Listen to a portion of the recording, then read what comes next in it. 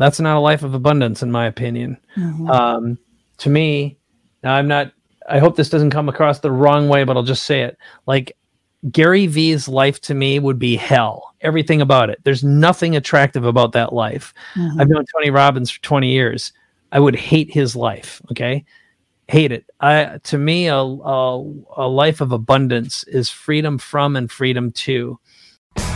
Welcome to Men of Abundance, the podcast for those looking to level up their lives by hanging out with some of the greatest leaders and established professionals in our community, living a life of integrity, honor, and the abundance mentality. Prepare to pay it forward with your host, former Army medic turned lifestyle entrepreneur, Wally Carmichael.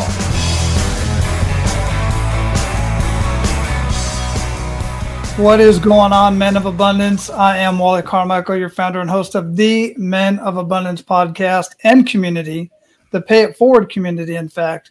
And today we are in for a huge treat. Absolutely love the background of our featured guest today. I know you're going to dig him. In fact, you're probably going to want to get a hold of him right after this. And one thing I want to share right up front, I like to share, the website so that you get the information right up front. Because some of you don't stick around to the very end, and that's okay. You got other things to do. We try to make these conversations conversational, and we try to bring you very good stories and messages, something that you can grab a hold of so that without the benefit of a doubt, you can, in fact, live a life of abundance. You just have to get into the right mindset, and you have to get around the right people that have completely done what we could do to push away the scarcity mindset. It's not easy. Sometimes the scarcity mindset comes back into our minds. That's why we have to stay in the Men of Abundance podcast, stay in the community, and anything else that is abundance in your life and people that are lifting you up instead of trying to bring you down. So I shut my phone off here. So without further ado, let me introduce you to our featured guest today. Let me pull up his bio. Our featured guest today is Mike, and he's known as being the media master who knows how to help his international clients get attention, create premium brands, and elevate status in days. He's a serial entrepreneur, angel investor, judge of entrepreneurs.com, elevator pitch TV show, 13-time best-selling author, co-host of a Capability Amplifier podcast with strategic coach founder Dan Sullivan, and The Big Leap with business sage and NYT bestselling author, Gay Hendricks. He's had 4 business exits, 2 to publicly traded companies. His first digital cafe, one of the first digital marketing agencies in the world, sold to IPG, the Interpublic Group. His 2 SaaS companies, that's software as a service, Traffic Geyser and Instant Customer, were sold to publicly traded companies as well. His most recent was You Everywhere Now, to a private buyer. Men of Abundance, I want to welcome Mike Koenigs, the now founder of Superpower Accelerator, and that's what we're going to be talking about today. Mike, welcome to the show, man. Hey. Thank you, Wally. Appreciate you and appreciate that, and great to be here. Love spending time with other entrepreneurs who are thinking bigger. Yeah, indeed. And I read through your bio several times, and I still struggled through it. All my listeners and watchers and everybody that's connected to me knows I love content. I love video, but reading in front of people, I don't know what it is about it. I just have a problem with it, but I get through it, and I do it because why? I want to grow in it. So there you have it. That's why for so long, I have not done these live episodes and even when I do the show, I record the bio and all the intro and stuff later because I can do it on my own with a couple takes. But here we go. That's quite all right. I get it. Well, as I like to say to people, What about your past would you like to release that might be preventing you from experiencing all that you can receive right now? And that's an old story that might not be serving you or the people you know, right? Absolutely. But, absolutely. And I'll tell you, it's something that I didn't really build on over the years, because I like to build on my strengths and then hand my weaknesses off to somebody else, to be honest with you. And we'll have that. I'd love to have that conversation with you. But before we do, where are you at in the world? I'm in La Jolla, California. So I've been in San Diego for 20 years now. Been married about the same period of time. Got an 18-year-old boy. And I grew up in Minnesota, where, as I like to say, I did not like being cold, last, or poor. So one of my goals is to get out of Minnesota and live where it's wealthier and where the weather's as good as it can be year round. And this is probably about the best place in the United States to live. Well, San Diego's a nice place. I do like San Diego. I lived in Hawaii for about 10 years, and that is by far the best. Now in Florida, I thought we were going to get the same type of stuff in Hawaii, but it gets cold here, and I didn't expect that. Yeah. It just depends on where you are. And then Hawaii, you got to, I love Hawaii, but everyone I know who's lived on the islands lasts about 4 or 5 years before they start going island crazy. And they're like, I got to get out of here. Too small. Oh, no. Yeah. Well, that was part of my family, actually. Not me and my youngest, we could have stayed there forever. We were there 8 years in a full stretch. And then, wow. Just love it, man. And I get it. But, one of the things I like to do here as well, as we get started with our conversation, is the way I start out every single morning. I've started every show for over 300 episodes is, what do you have to be grateful for today? Yeah. Well, I think the first one is, people who have followed me know that I'm a cancer survivor. So I'm going on my 8th year of being clean, cancer-free. That's a big winner. I've been married almost 20 years. I got an 18-year-old boy who knows who his daddy is. And I know who he is. So I think the first thing is my relationships and my health are always number one. And I've also had the good opportunity to have created a lot of wealth in my life. So I've built and sold 5 companies now. 2 were publicly traded exits. And I'm really good at making money and helping people and making a difference. And I'm grateful for that. I grew up in an environment where we didn't have money or resources or mentorship, other than I had a great dad who was a good example for me. But I'm also grateful I get to take a lot of time off. I have an enormous amount of freedom because it's something I chose. And I do so consciously every day. And those are the kind of people I work with and I help as well. So there's not just one thing. There's a whole bunch of them. If I had one little tiny one, I took my wife. We did a 4-day long weekend, went up to Paso Robles or Paso Robles, depending on how you pronounce it. It's north of LA, which is great wine country. And we spent this beautiful, beautiful weekend with some good friends in rural California, where it's all just fields and trees and great vines, great wines, and just had a beautiful, beautiful time together. That sounds, you paint a beautiful picture right there, man. That sounds absolutely amazing, and stuff that my wife and I absolutely love to do. We've been exploring the idea of RVing lately, and one of the cool things that I didn't know about was they have this option for RVers to park, and it's called something like brew is wine and brew or something like that. Basically, it's wineries and distilleries that allow you to park on premises for free. And you know, a lot of parking at Walmart, doesn't it? Yeah. It definitely beats Walmart, man. So the ambiance is much better for sure. So that was something that was very interesting.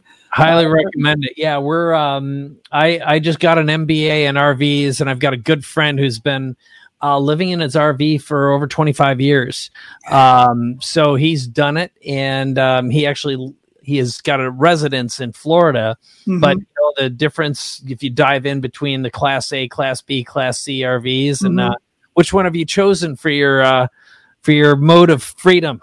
We don't need the Class A, as awesome as they are. I think a nice Class C, or did I say Class A? We don't need the bus, the Class A. The Class C, a nice Class C, and we're looking at Thor, not to throw any brands out there. I'm not sponsoring anything. All right. Yeah, Thor's good. Check out, if you ever get a chance, check out what are called Class C+. Yeah. Those things are freaking amazing, and they're built on real trucks. They're basically 18-wheelers, Peterbilt, Kenworth, Freightliner, and the benefit of a Class C+ is they can be repaired by any truck repair facility anywhere, where you do run into some problems with some of the other ones if you ever have any challenges. But I'm with you, man. My wife and I have been thinking about it a lot, so good ideas. Yeah, we've spent hours and hours on YouTube following people that have been doing it full time, part time, and we're never going to go full time. We like our headquarters here in Florida. And by the way, most that we watch have been from Florida, headquartered in Florida or something like that. But I don't know what it is about that, but we're definitely into the lifestyle, man. We're loving it so far. So another thing, we're going to get even more into your professional life, and I spoke a lot of it, in your bio here, but we really like to get personal here on Men of Abundance. We like to get to know the man behind the abundance. So if you would, how would you describe yourself personally? Well, I'd say, first of all, I'm a survivor, and, my wife, she fell in love with me. We were in Greece on a trip, like a group trip. So we had just met there. And I think when she describes the story about the day she fell in love with me, it was when we were riding through very rural Greece, and we're on a tiny motorcycle that had a breakdown, and she found her way back into the city. Someone picked her up to bring her down to try to find a way to get some repairs and some fuel and stuff like that. And next thing she saw, as I was riding down, I got it to run, and it was sputtering and puttering, and I was driving down a whole long, like about a half a mile of stairs right through the middle of town. And she saw me dart through town. She's like, now here's a guy who can just figure stuff out on the fly. And so, I'm the kind of guy who can, land in the middle of a jungle with a quarter, and we'll figure out no one's going to die and everything's going to be all right. So, just innovating and being creative in a pickle or a spot. And, there have been many, many times when I've been, in the whole $250,000 or $500,000 or wondering what the hell is going to happen next. Everything breaks, people leave, customers, just stuff blows up. And at the end of it, always figure out a way to get through it and not just thrive or survive, but thrive, and then reposition something so it's got lots of value. And that's really what entrepreneurship, I think, is all about, is building things of value, creating deep relationships that are meaningful, creating a brand people trust, and then building that up so it has value, so it's saleable in itself. And as a business owner and entrepreneur, some of my biggest successes have come from packaging and selling a business and being able to do it multiple times over. And now I've got the good fortune of helping people build brands and grow them. So, I'm really good at finding everyone's value, their superpowers, and how to position and package them so they can charge the most and be unique brands. Yeah. And I love doing that. Well, it's obvious because I've checked out quite a bit of what you're doing and watching your videos and stuff, and absolutely very professional. And the type of people that you've surrounded yourself with is a definite testament of what you're doing and the level that you're doing it at. One of the things that I've realized over the years and talking with so many entrepreneurs, being an entrepreneur myself since I was a little guy, and even when I was an employee, I was still, an intrapreneur, always very innovative. And then doing what I do now as a business marketing strategist and having the opportunity to work with so many business owners, I'm realizing the difference to me, and I'd love to see what your perspective is on this, the difference between an entrepreneur and a business owner. Because I hear the term serial entrepreneur, but really entrepreneurs, we think about things and we have so many ideas in our head, but we shouldn't start out. That's one of the problems for entrepreneurs is they'll come to me and go, I want this, I got this going, this, and this. I'm like, okay, which one do you want to work on? And they're like, well, what do you mean? One, choose one. You're not going to work on all of them at the same time. But my point is this. Entrepreneurs, we have so many amazing ideas, but then business owners can take an idea and build it and just keep it going for the long haul. What are your thoughts on that? Yeah, that's a good distinction. It's, I've definitely described myself or have been described as a serial entrepreneur before, which was build it, sell it, build it, sell it, build it, sell it. And I also, I'll give you a distinction that may help with this conversation, which is, in my experience, I reach a point where, my superpowers are finding a niche, crafting a product, creating an offer, building a movement, of buyers who stick around and keep on investing, and being able to maximize the income and revenue while providing the best value over and over again. So, like a great business constantly re-engages its client and customer to buy upgrades and enhancements and the next thing and the next thing and the next thing. And then what typically would happen is I would reach a upper limit challenge. And that's, by the way, I do a podcast with Gay Hendricks called The Big Leap, and it's all about reaching your upper limits. We all hit it. And in this particular instance, my upper limits are the business. I outgrow who I am, what I do, why I do it, who I do it for. And the business itself doesn't need me any longer.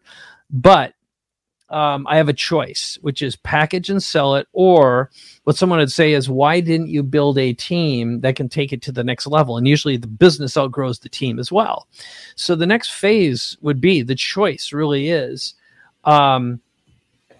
raise money, build a team, and then get it to the next level. But I look at that and it just represents 2 to 5 years of imprisonment to me. Mm-hmm. I have to get the hell out of there or I'm going to die or explode. Mm-hmm.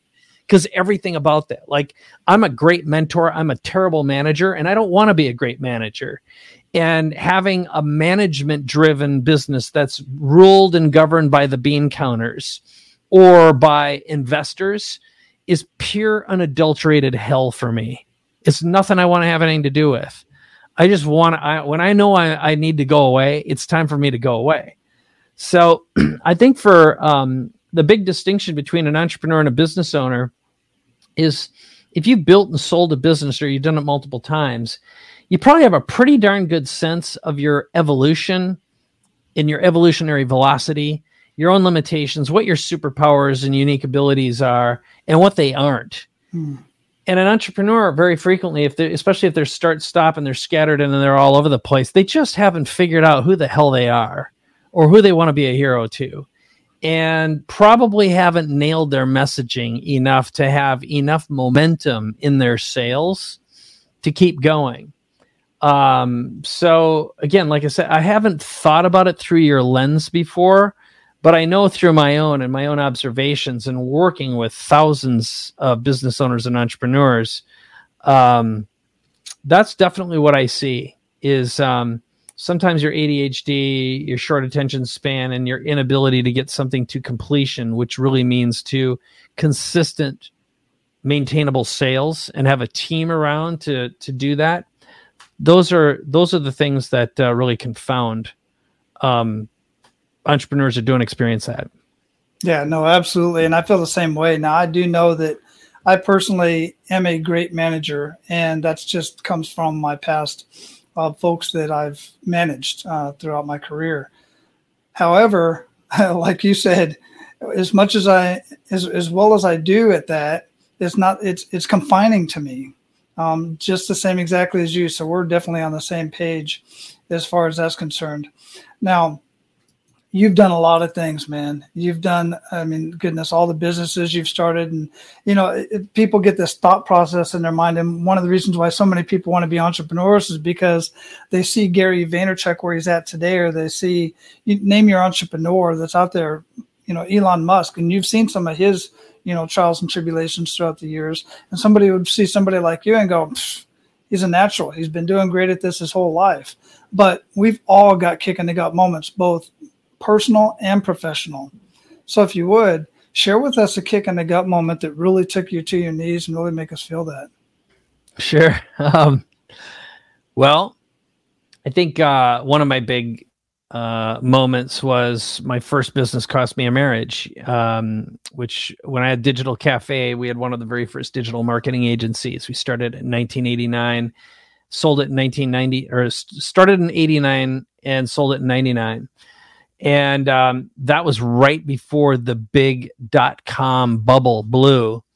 And we were doing branded video games. We were doing stuff for 20th Century Fox and Sony, and at the time Columbia, which was another movie company. We were working with BMW. We had these huge brands, General Mills.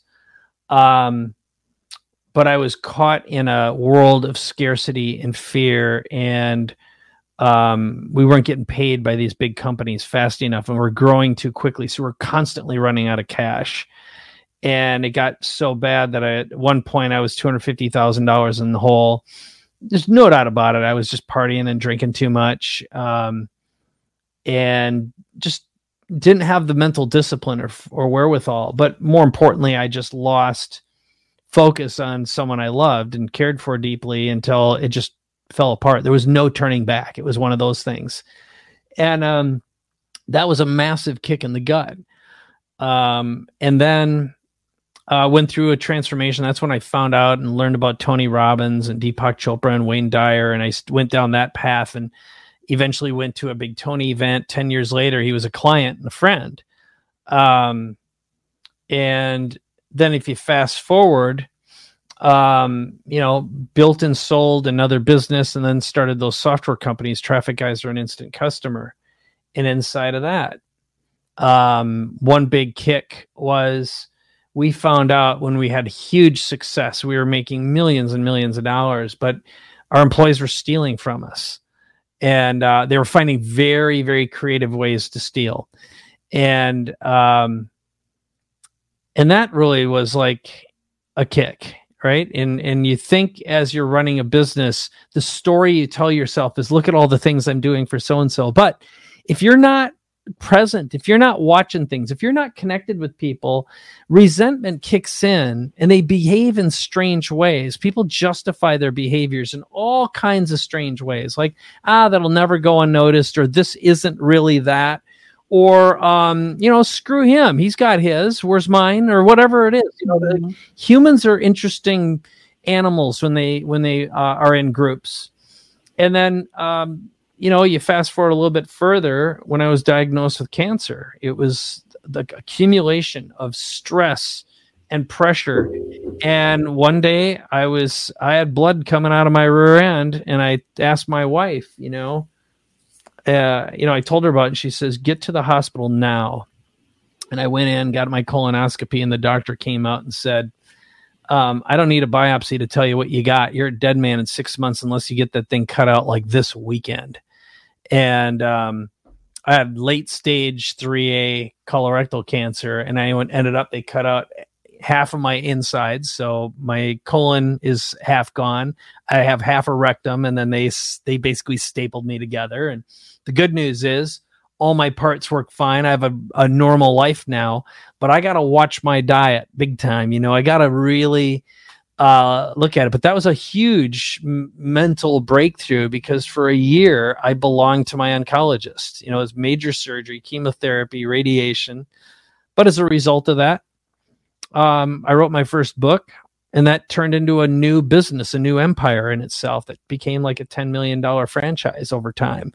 So, every one of these downfalls has led to a profound shift in consciousness, a profound shift in behavior and mindset, and I'm better for it. Even my last business just about cost me my current marriage of 20 years now, because I took my eye off the ball. I got focused on other things. It almost cost me my relationship with my son, who, might not have known who I am, and I wouldn't know who he is if I wouldn't have had those wake-up calls. Yeah, resilience is a powerful, it's a muscle just like anything else. The more you go through, the stronger you get, the more you learn if you make it through those things. And, many people do, some people don't. Unfortunately, they take a permanent How's it go? They take a permanent solution to a temporary problem. And that's what all of them are. They're temporary problems, but those were huge. That was kicking the gut on steroids, man. I mean, everything from, all the business stuff going on to your personal life. And you're right. When it comes to business, people and just somebody taking something from somebody else, they justify, like, now with stuff going on, well, they got insurance. Well, no, not if it's taken that way, for instance, but they do rationalize a lot of things, but it's all scarcity mindset.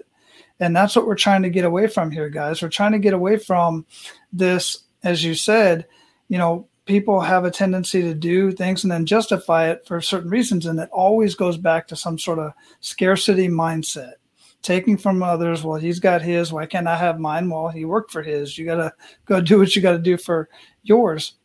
Or, some were obviously born into it and they just don't respect it as well as the others. But thanks for sharing that, Mike. I mean, seriously, so much there that you shared with us. From all of that, and I know that you've grown through it, what is the biggest takeaway from everything that you've been through throughout the course of your life that you could share with our listeners right now that would kind of give them a boost up in their personal life or their business? Because most people listening, many of them are entrepreneurs, but not all of them. Boy, there's a lot of lessons, but here's something that, I work with very high net worth individuals. So my typical client, their net worth between 2 million and 100 million, sometimes more. And one consistent thing that I find in all of them, so they come to me and they're like, I want to reinvent, I want to build a new brand, I want to craft, I want to take what I have and get out of selling on the basis of price or some commoditized mindset to selling on the basis of value and branding. And what I find all these people who are stuck in some way have in common is we're all held back by our past traumas or stories about the way things are or the way things were. And even when you start building and growing, so think about this through the lens of a celebrity. And I saw this not long ago on a John Rogan podcast. He was interviewing Miley Cyrus. Now, and this goes for any celebrity, but I'm using you, meaning anyone who's listening or watching to this right now, as you're the celebrity in the story, which is, imagine if you were just a kid from a little town who struggled, maybe didn't come from money, got picked on, so you're bullied, and you got all kinds of old stories about your own self-worth and your value. And along the way, you've got a breakthrough. Maybe you write a song or you perform something, you get discovered, and suddenly, overnight, you are famous. And you're treated a certain way. And then you're shielded, you're filtered, and you start making strange decisions that are not healthy to you because you live in a bubble and people are telling you the way things are. Versus the way you used to perceive them. And of course, you just buy into it because suddenly you're surrounded with money and wealth, but you're insulated and shielded. And the net is that person who suddenly became famous overnight still is the same broken child or kid from wherever they came from. They haven't evolved. There hasn't been an emotional growth or velocity. And the point of the story is, everyone, all of us are stuck in some way, shape, or we're anchored down by old traumas, old stories that no longer serve not only who we are and who we become, but who we wish to be and who we wish to serve. And I spend a considerable amount of time doing exercises, and they simply are opening up your ability to receive. And so I told you early on, I have a place on the beach in La Jolla, California. So I do my event. When I do private coaching and advising, I let my clients stay at the beach place. And the first thing we do is we stand outside overlooking the Pacific Ocean. And I say, look at that ocean. It is a metaphor for all that God has available to you. It is infinitely resourceful. Everything you could ever need to live on exists in that ocean. It's infinite abundance. And the question to ask yourself right now is, are you willing to receive all that God wants to give to you, share with you, or all that is available that creation has made available to you? Or do you have a reason why you can't? Is there an old story that prevents you from saying yes? Is there a reason why you say you're not worthy? And, it goes deeper than that, but that's effectively what the exercise is. And it winds up being very, very transformational for people, because ultimately at the end of it, I like to say, I want to welcome you to the first day of the rest of your life, when those old stories, those that served helping you become who you are and building your character, no longer serve you, and who you wish to become and who you are going to be and who you wish to serve.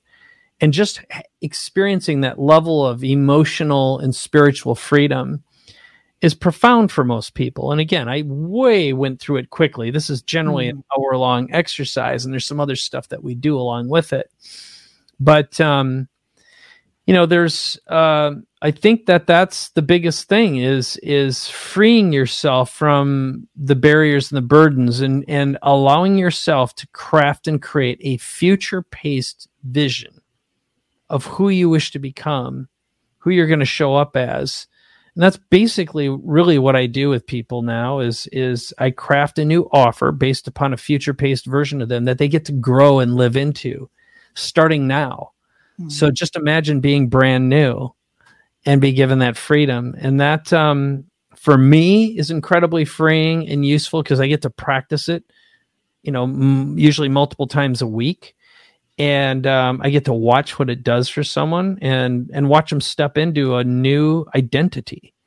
And identity can be a very dangerous and very powerful tool when it's used properly. Absolutely. You see it all the time in military personnel that get their career cut short. Especially infantrymen, that's all they were ever going to do, to the rest of their life, and probably even die doing that, quite frankly.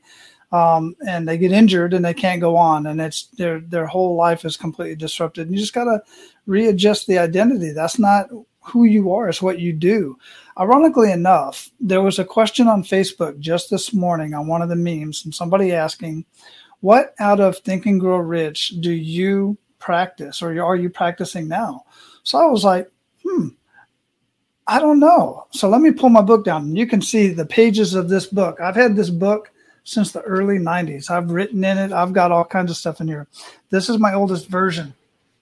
And I used to lend books, but I don't do that anymore. I buy people books.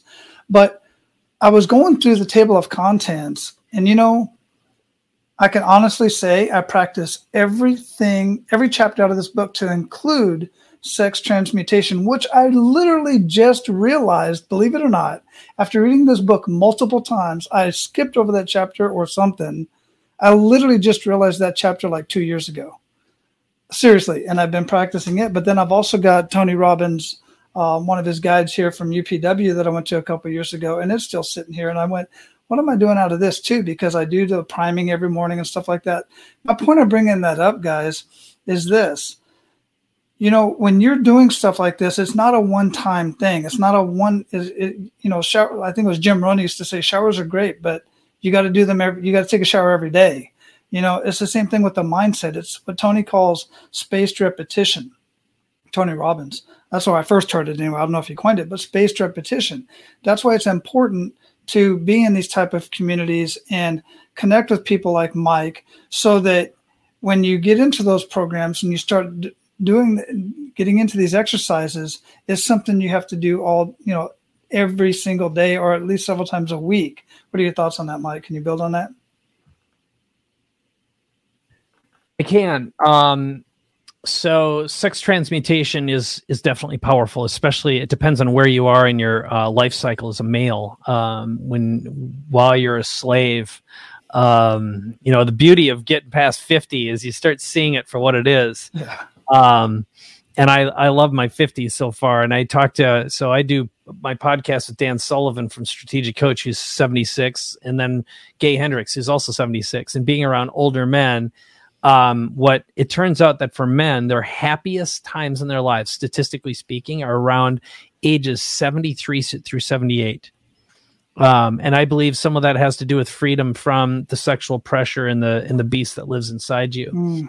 So I'll tell you, so one of the trainings I got from Think and Grow Rich that I modified and I used for myself. So there's one which is imagination, and then there's auto-suggestion and also desire. So if you combine those are three big concepts from the book. What I started doing many years ago is I would sleep process. I would sleep learn. So what I do is I would imagine something I wanted to feel. So I would create a feeling and an emotional experience in my mind using my imagination and an outcome result that I desired. And then I would basically turn it into the equivalent of a prayer, into a process, and I would give my subconscious permission to work on it while I was asleep. And so I truly believe, I believe this to be absolutely true, that outside of space and time and matter, what came before the beginning of the universe and what existed before then was consciousness, was mind. Mind moves faster than speed and faster than matter. And mind creates objects. And in some way, shape, or form, Napoleon Hill effectively, in my interpretation, says much of the same thing. So it's like prayer can, in fact, create matter and objects. So can deep meditation, whatever it is. And so I believe that you can manifest through your dreams. And throughout my life, when I decide to think with total clarity, it becomes a process to manifest whatever that is. And so I think one of the benefits and beauties of Think and Grow Rich is it is a practice in right thinking, some basic fundamental laws of nature that that just haven't changed over time. Yeah, absolutely. And thanks for interpreting it that way. I totally get it, and I completely agree. I mean, everything around you right now that's physical was first a thought. So consider that. But more than that, not just physical things, but your confidence. Your confidence comes from doing, I believe. When you do something, you see success in it, small little wins, that builds confidence each and every time. So yeah, absolutely. And we can go on and on. This is a topic that we can go very deep on. One of the things that, turns people off about a book like this, like Think and Grow Rich and many of the other ones that I have up here, is the word rich. But the key word to this whole thing is think. And that's what it's really all about. And that's what most of these books are about. Any of them up here written about Be a Millionaire, The Millionaire Next Door, all of these books that, we all read, it's all about the mindset, man. It's all right here. It starts right here. And it starts by manifesting it and having better, using your dreams. You're going to sleep anyway, and you're going to dream. So you might as well dream have your brain working on positive stuff, right? Yeah. And I think the other key word that shows up in the book is more powerful than thinking is desire. Desire, I think, is a spiritual word, and it has spiritual significance, where thinking is, I think it exists on a lower order, a lower frequency. Manifesting comes from desire, not from thinking. I think it's right. It is a deeper, more meaningful combination of emotion and feelings, and ultimately what guides the universe, what I think propels it and powers it, are emotions. The emotion of love, of connection, of bliss, of experiencing God or creator or whatever you identify with, and I always tippy-toe over that PC BS, but it's like it's whatever you decide. I don't always do a good job at that. But You brought up a key. You said one key word, and you've said this word multiple times already, and it is the bridge between thinking and desire, and the word is emotion. and you're putting emotion into it. It's like, well, I want to be rich, or, I want $1 million, or, I want to have a better relationship in my life. But no, look, I need to have better relationships in my life. I need to have these relationships in my life. These are the things that I want, and I can see it and I can feel it. And I can, it's not a matter of, it's just putting the emotion into it, and it's really building on what it is that you want into your life. And it makes all the difference. Yeah. So I think the distinction is, think of it like wishing. Wishing doesn't get you anywhere. It was Wayne Dyer. He has a book called Manifest Your Destiny. And now I will tell you that my interpretation of the book and what was in there are now two different things, because at the time it had such a profound impact on me. When I was reading it, I was going through a very challenging time. But it had to do with, and my takeaway, how I used the book, is I got really, really clear that when I wanted to manifest, when I wanted to create something, I had to really get clear on how I wanted to feel, what emotions I wanted to experience as a result of the outcome, result, or benefit of whatever it was. So if I said I wanted to have $1 million, for example, if I go down to something as simple as that, it's like, what's the feeling, what's the emotion that I want to experience all the time as a result of having this money? And to me, it meant freedom. It meant time off. It meant choice, the ability to think straight without worrying about running out, not having enough, not being enough, not being able to recreate it all over again. And in doing that, I got really clear on the outcome feelings, but also the fear feelings, all the old landmines were, emotional landmines and fears. And it enabled me to really identify with that, and focusing on what you don't want ain't the way to manifest, right? But when you get crystal clear on that, you can paint a picture, you can compose a symphony in a movie in your mind that you can start performing daily. And I truly believe that the secret to strong manifestation, also the way to great marketing, is craft a movie starring your hero, which could be either you, it could be your ideal client or customer, being able to overcome their barriers, their borders, their weaknesses, their fears, the bad guy, whatever that is, only along the way to discover the guide, the Yoda, the Obi-Wan Kenobi, the Christ figure, whatever you identify with. And they're your guide to reach the promised land. And what you do in great marketing is you craft a movie starring your ideal client where they self-identify with you, your product or service, as the guide, leading them to the promised land and living happily ever after. That process we all have deeply embedded inside of us. It is the way we are wired as human beings, is to seek that and to experience it.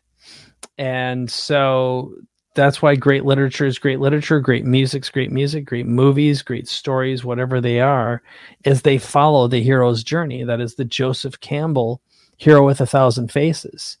And I think the sooner you learn how to do that in a disciplined fashion with yourself, until, even this is it's a process that eventually you outgrow as you evolve spiritually. This is a temporary destination. It's a train you ride until you get off the train and it isn't meaningful any longer. That's absolutely brilliant, man. And thanks for sharing that again. How are you paying it forward now? Because I know you're doing so many other things and you're coaching people, which in my mind is you're just doing such an amazing service for so many people. But how are you paying it forward within your community or just in general? Well, I think the first thing to do is I want to make sure that I raised a good son. We have one child and he's 18 right now. And he's actually doing something called NOLS. It's kind of like Outward Bound. He's in the forest for 80 days without a phone with a small group. So even during a pandemic, and backpacking, doing first aid, kayaking, and also a fasting survival thing for 3 days. So I'm hoping he'll come back an even different transformed person. So with that, my wife has run a nonprofit, a philanthropic organization called the Just Like My Child Foundation for 15 years. And she's doing work with children in Uganda and India and also in North America here with Native American tribes. There's a lot of girls and women who just disappear, and they all need support and help. So that's one thing. And then I, for years, one of my visions, one of my goals was I wanted to help create a millionaire entrepreneurs. And my businesses revolved around helping people find and start and create businesses. And over the course of time, I know we've had around 60,000 or so customers. And I know I definitely created some millionaires. I can't tell you exactly how many, but it ain't a million. And a few years ago, I had a little bit of an epiphany. And it started out in a painful way, which was, I remember I was waking up, I couldn't sleep. I had severe anxiety. And for the first time that I remember, I did not want to get out of bed. I literally wanted to be dead. And I couldn't explain what was going on, except I just woke up with dread. And from the outside in, you'd look at my life and you go like, what the hell's wrong with you? You've made money, you've had a certain amount of fame, you've got a beautiful wife, this kid, you live in San Diego, you got a place on the beach, blah, blah, blah, blah, blah, right? But something was broken. I was experiencing physical, chemical depression, and I could not figure out what the hell was wrong, except I felt very, very trapped. Now, the cause of it was in my business, a whole bunch of things started to fail all at once, and it wasn't visible, not yet, but it was not far away from being visible. Like all my marketing started to break. I started losing some talent. Our business model wasn't working anymore. But more importantly, I couldn't articulate this at the time. But after I got through this journey, what had happened is I had outgrown who I was, what I did, why I did it, who I did it for. And I just had to get off this monkey wheel. And part of it, again, was my business model was very dependent upon Facebook and ads and funnels and people to make all that stuff happen. And then live events where we escalated people from a digital product to a live event to a mastermind or whatever. And I just, the thought to if I would say I need to quit it just to fulfill and complete my obligations and everything else, it would have cost at least $1 million to wind it down. Okay. Plus I had a big long lease. I had a huge studio, a bunch of employees, and I was just done. It was like, I am done, but I was trapped. And that's where some of the energetic blah came from. So the bottom line is I figured out a way to elegantly wind it down, reinvent myself, and make a completely different offer. And it was like at a completely different level. Like the minimum to start working with me became $25,000 for a day. It was $50,000 for 2 days. It was $250,000 to work with me for a year, which I didn't have the courage at the time to feel comfortable asking for that, right? My old story was running inside my head. But the best thing that I did is I was honest about what was going on. I told people, like, I'm done with this chapter of my life, and if you want to come with me on a new chapter, I'm going to reinvent myself. You're welcome to do it too. And that became essentially a version of what I'm doing now.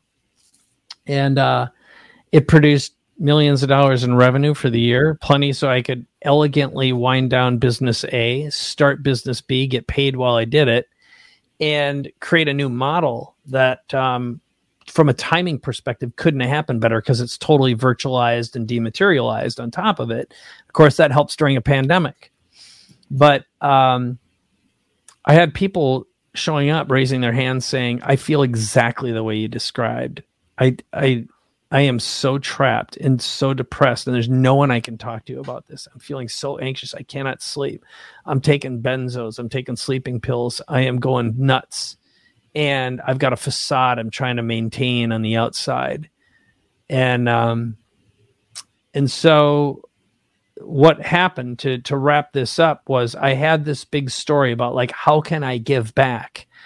And it used to always be about a millionaire entrepreneurs, right? About this. And it was about volume, size, and shallow and wide. And then I decided, what if I profoundly help 10 or 100 people completely change and transform their lives and experience more joy and happiness and really feel like they're living inside their superpowers and their dreams and experience the new joy I've had in my own reinvention and being really, truly happy with less and simpler and narrow and deeper. And that opened up a world of profound happiness, freedom, and abundance. And it was completely transformational.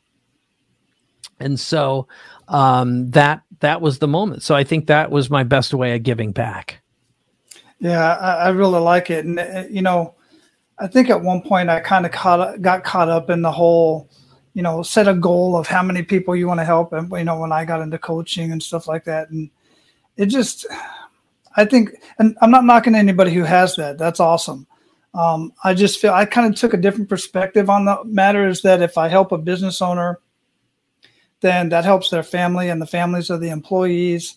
And that goes out and then perpetually grows, you know, in that way. And that's the way I felt that I could contribute. And if it was just one business owner a month or, you know, heck, one a year, it really didn't matter to me. Is because I have my, you know, being a retired Army medic, I only been it up because I was gone a lot from my family, you know, away from my family. So now my priority is to spend as much time as possible with my family. But, oh, by the way, I still have to add value to other people. I'm just wired that way. I just can't not do that. But I do it to the extent of, it, you know, around my lifestyle, as opposed to doing it for a lifestyle type of thing. So again, I'm not knocking anybody who has that as a goal to do that. That's great. Whatever works for you. But that was kind of my perspective. And thanks for sharing that. That is really profound. So we're at the point where we're going to end kind of the pay it forward round. You ready to do that? Right on. I'm all here. Excellent. All right, listen up, abundant leaders. If you want to take full control of your personal economy, put your leadership and business skills to work, you absolutely can start your own business coaching business. The fact is, business owners need professional coaching more now than ever. And as a business coach, you get the opportunity to put your skills to work, provide a critical service, and get duly compensated. Now, if you're saying to yourself, I would like to change careers, I would like to enhance my current career, or I would actually like to be a profitable business coach, that then brings up the question, how do you structure a coaching business? How do you get paid? How do you get clients? These seem to be the biggest questions that I hear when I'm talking to people who want to start a coaching business, specifically a business coaching business.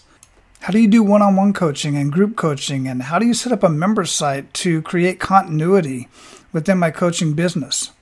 And then, of course, even if you can't figure all of that out, what's the investment? Well, I'm going to answer all of those questions for you and much more.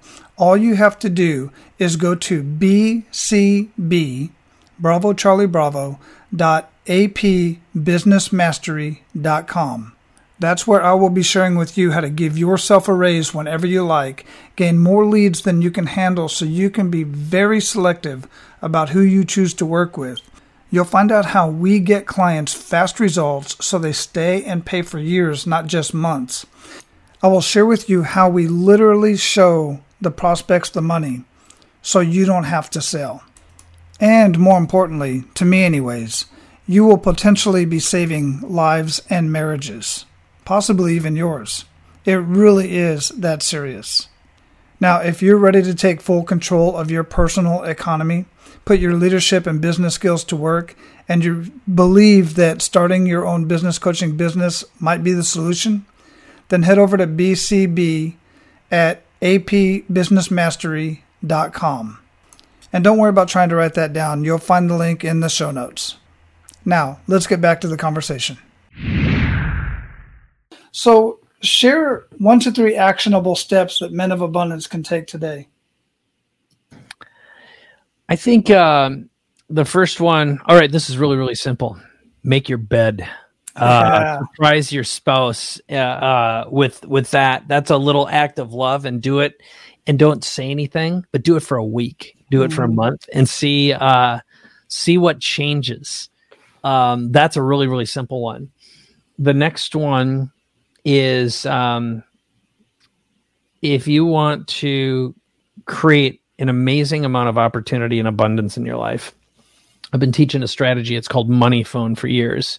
And the basic idea is turn off your phone, put it in airplane mode, and sift through all of your connections, contacts, and text messages, and find and make a list of people who you could add value in their life. And it could be a business transaction or any kind of value at all. It could be a connection. It could be just a reminder, hey, I'm thinking about you. But you make this list.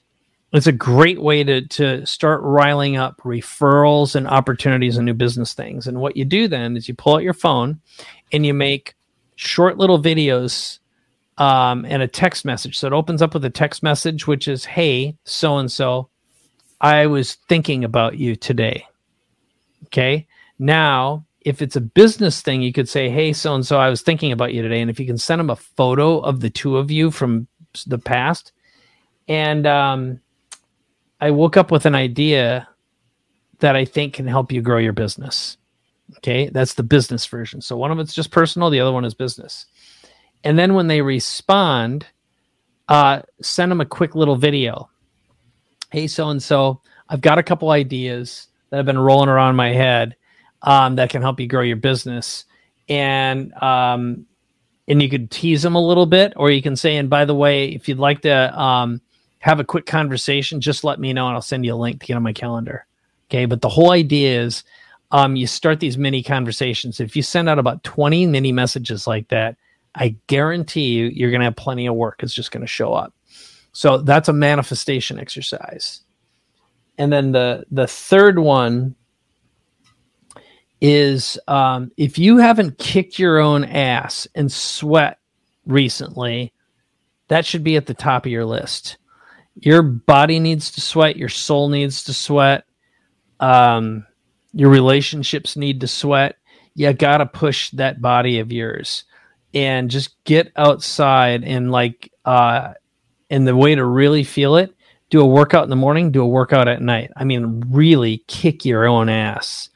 And you won't believe what that'll do for your mindset. And if you can do it for 40 days in a row, because it's harder than hell to do it at first, but get it rolling, holy cow, will every single thing in your life change, especially if you use some of the manifestation exercises that we talked about in this episode today. All of that is extremely powerful. I can tell you from personal experience. And one that's never been mentioned on here before is what you're talking about with the video. That's one thing that I do when people connect with me on LinkedIn and it looks like it's going to be a worthwhile connection. I send them a video. I use a program that also puts a little call to action button underneath there. And every single time they come back, it's called Dub. You can either use Loom, Dub, Vineyard, one of those. But I use Dub for that one. And I'll tell you, every single person have come back and said, dude, nobody has ever responded to me with a video or made an introduction with a video ever.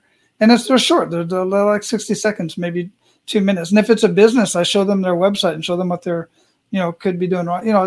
Video is just absolutely powerful, and it's great to do that. But even with your friends, it's great to make those connections with friends. And then, of course, we got Zoom and all this other stuff. There's no reason for you to not. I've met up with high school friends more during this pandemic than I have in years, just because of the technology that we had. I've been using Zoom for 4 years, and it's just now everybody else is using it, but Zoom or Skype or something of the sort. But it's extremely powerful technology for us to be connected and use in that way. And my calendar is always full. So as a matter of fact, now I gotta be getting on the call here pretty soon. So I can be late for it, but we got to get through this. you've already mentioned quite a few of the rituals, so we'll jump over that one real quick. But what are you reading or listening to? You've mentioned a few books, but what would you recommend to our abundant leaders to read or listen to?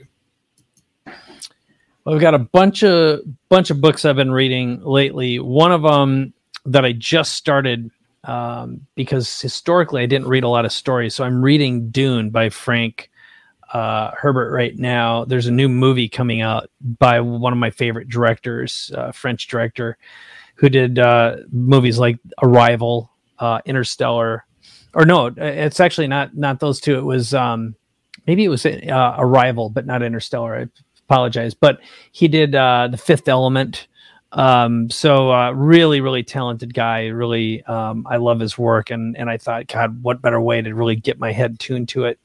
I just read a really fascinating book called Tryptamine Palace, and it has to do with entheogens. And if you haven't kept up with this lately, there's an awful lot of interest right now in using psychedelics for overcoming massive trauma, addictions, and it's getting medical support right now. Johns Hopkins University got a big donation, an investment from Tim Ferriss, for example.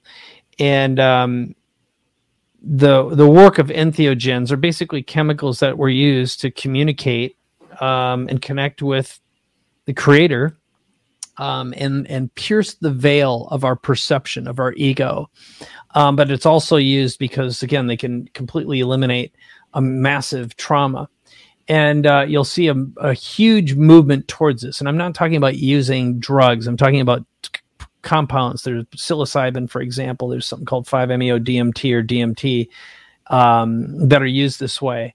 And I think it's going to profoundly change medicine and psychology and personal relationships, and also increase our awareness of just how integrated we are with nature, how connected and deeply connected.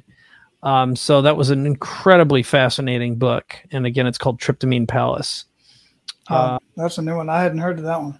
No, it's a trip. It's definitely a trip, literally and figuratively. But I found that really interesting. There's a lot of professionals now are working with these chemicals, working with shaman, and doing some deep work that can really get past some deep, deep, dark traumas and give you freedom of your mind. And so I'm not a pusher. I am an advocate for the right people who are under the right care with a medical professional for that kind of work. Excellent. Yeah, thanks for sharing that. What do you feel holds most people back from living a life of true abundance? I think it's being attached to an old story. It's old egoic trauma and replaying a bad record in your head over and over and over again, just replaying trash. I'll say that's number one. Number two is, if there's one turd in the punch bowl, everyone gets sick. The current turd in the punch bowl is social media. I pay someone to do it for me. I create content and I respond to people who reach out to me directly, but I don't spend any time on it or in it. I think it's high time for it to be. And I'll first say I'm very, very, very libertarian minded when it comes to business. I believe in personal responsibility and personal property above all things. I also think that social media has outlived what it was intended to become, and what it has become is a dangerous weapon. And you wouldn't allow a pedophile to hang out with your child. You wouldn't hand out and give them needles and drugs. You wouldn't allow them to hang out with serial murderers. Then why in the hell are we letting children use smartphones and be on poisonous, dangerous systems like Instagram and Facebook and TikTok without it being regulated? And again, I hate governments in general. I hate regulation. It's generally run and ruled by incompetence and bureaucrats. It is a dangerous weapon that should be self-regulated. And if it will not allow itself and self-regulate itself like the Motion Picture Association did, or for that matter, when music decided to self-regulate and rate its own albums, I think social media, I think the founders should be held accountable for what it does, and the dangers it's posing. And if you haven't seen the new the movie that's on Netflix about social media, I just spaced on the name, but I'll look it up really fast. I highly recommend it. Yeah, while you're looking that up, what's that? Did you find it? Watch The Social Dilemma. It's on Netflix. Social Dilemma. I've heard of it.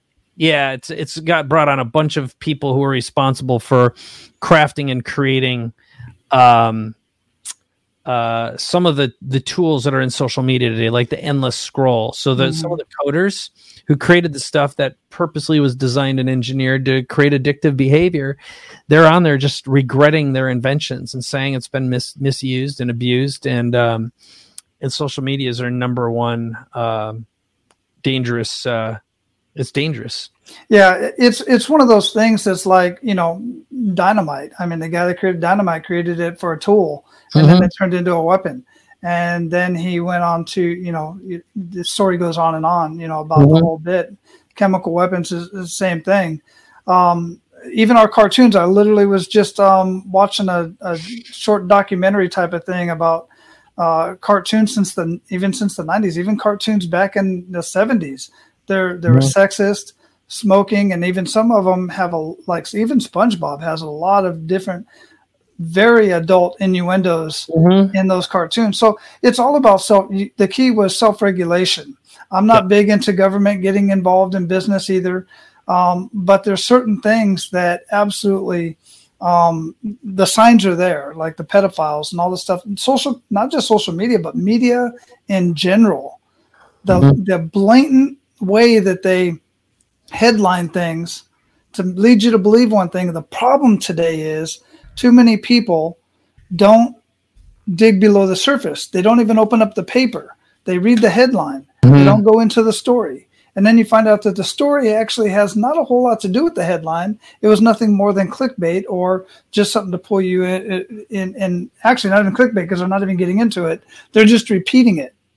Yep. And that's one of the biggest problems amongst others. So we can go down that rabbit hole for sure. But big steaming toilet. I wouldn't waste my time there. That's my summary. Exactly. So what does being a man of abundance mean to you?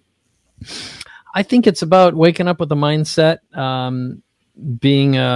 making sure you're healthy in your mind and your body, that you've got healthy relationships.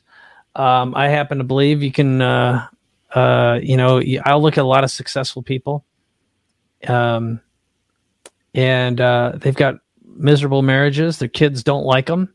They don't like their kids.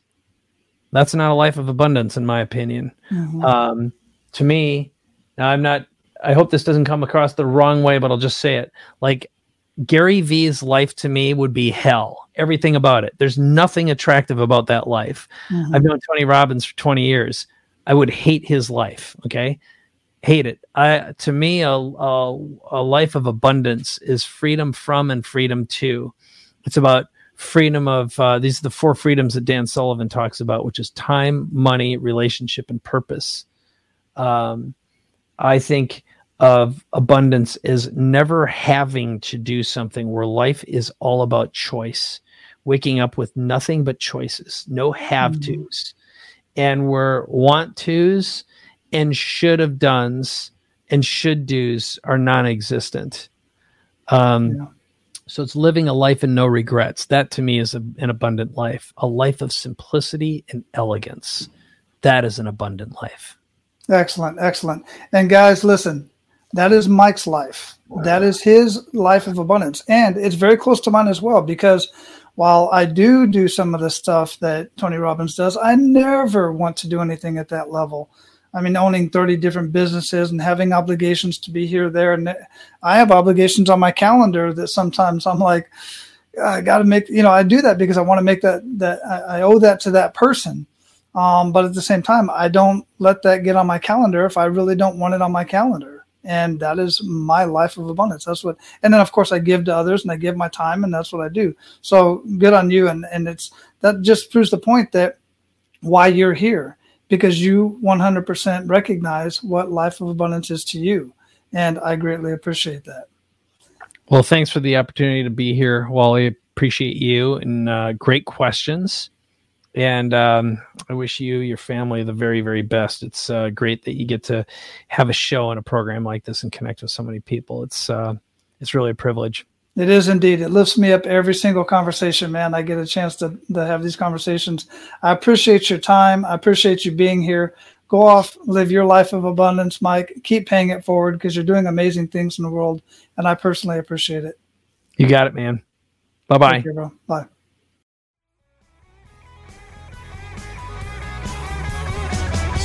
That's all for today, Abundance Leaders. For more about our guests and the powerful information we shared with you today, be sure to sign up for our mailing list at menofabundance.com. We appreciate your time and look forward to hanging out with you on our next episode. So until then, be sure to pay it forward and live your life of abundance.